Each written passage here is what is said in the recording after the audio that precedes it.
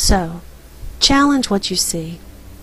See beyond what is currently being expressed to what you want to be.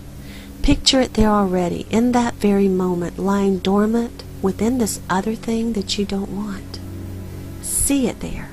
Know it's already there, though your eyes can't confirm it for you.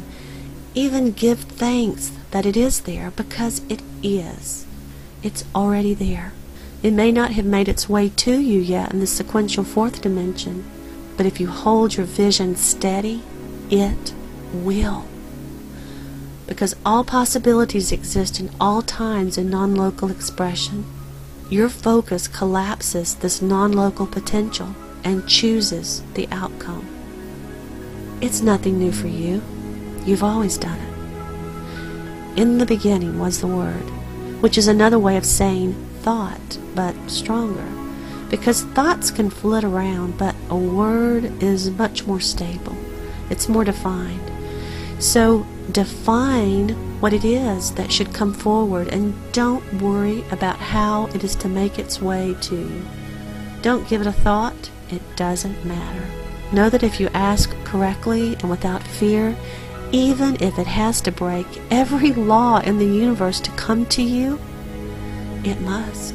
It will eventually make its way, as quickly as your path will allow it to. You are so powerful and you don't even know it. Obstacles will fold before the power you wield when you know how to wield it. Don't worry about current beliefs and laws and theories or statistics or what should or shouldn't be able to happen.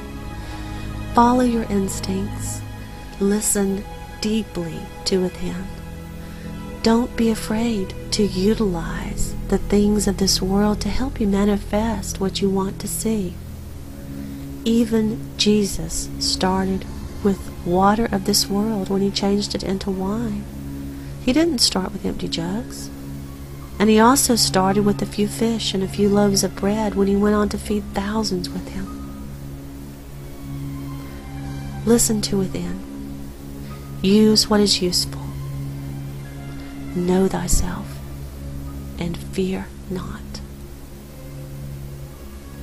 This is the beginning of wisdom. This is the beginning of a brand new world for us. This is the beginning of a brand new world. Reach behind the facade to what you know is there. Look at what you want to change dead in the eye and cast your spell. Say your magic words. Tell it doesn't matter. And soon it won't matter. It won't be matter. It will move out of matter as your new will materializes and starts to matter. Identify your patterns that you are spinning, and with this seeing, begin to move them out of your life and onto better patterns. Step up to the plate and out of the vortex, out of the round and round. Know that you are about to create all things anew in your world. You have this ability.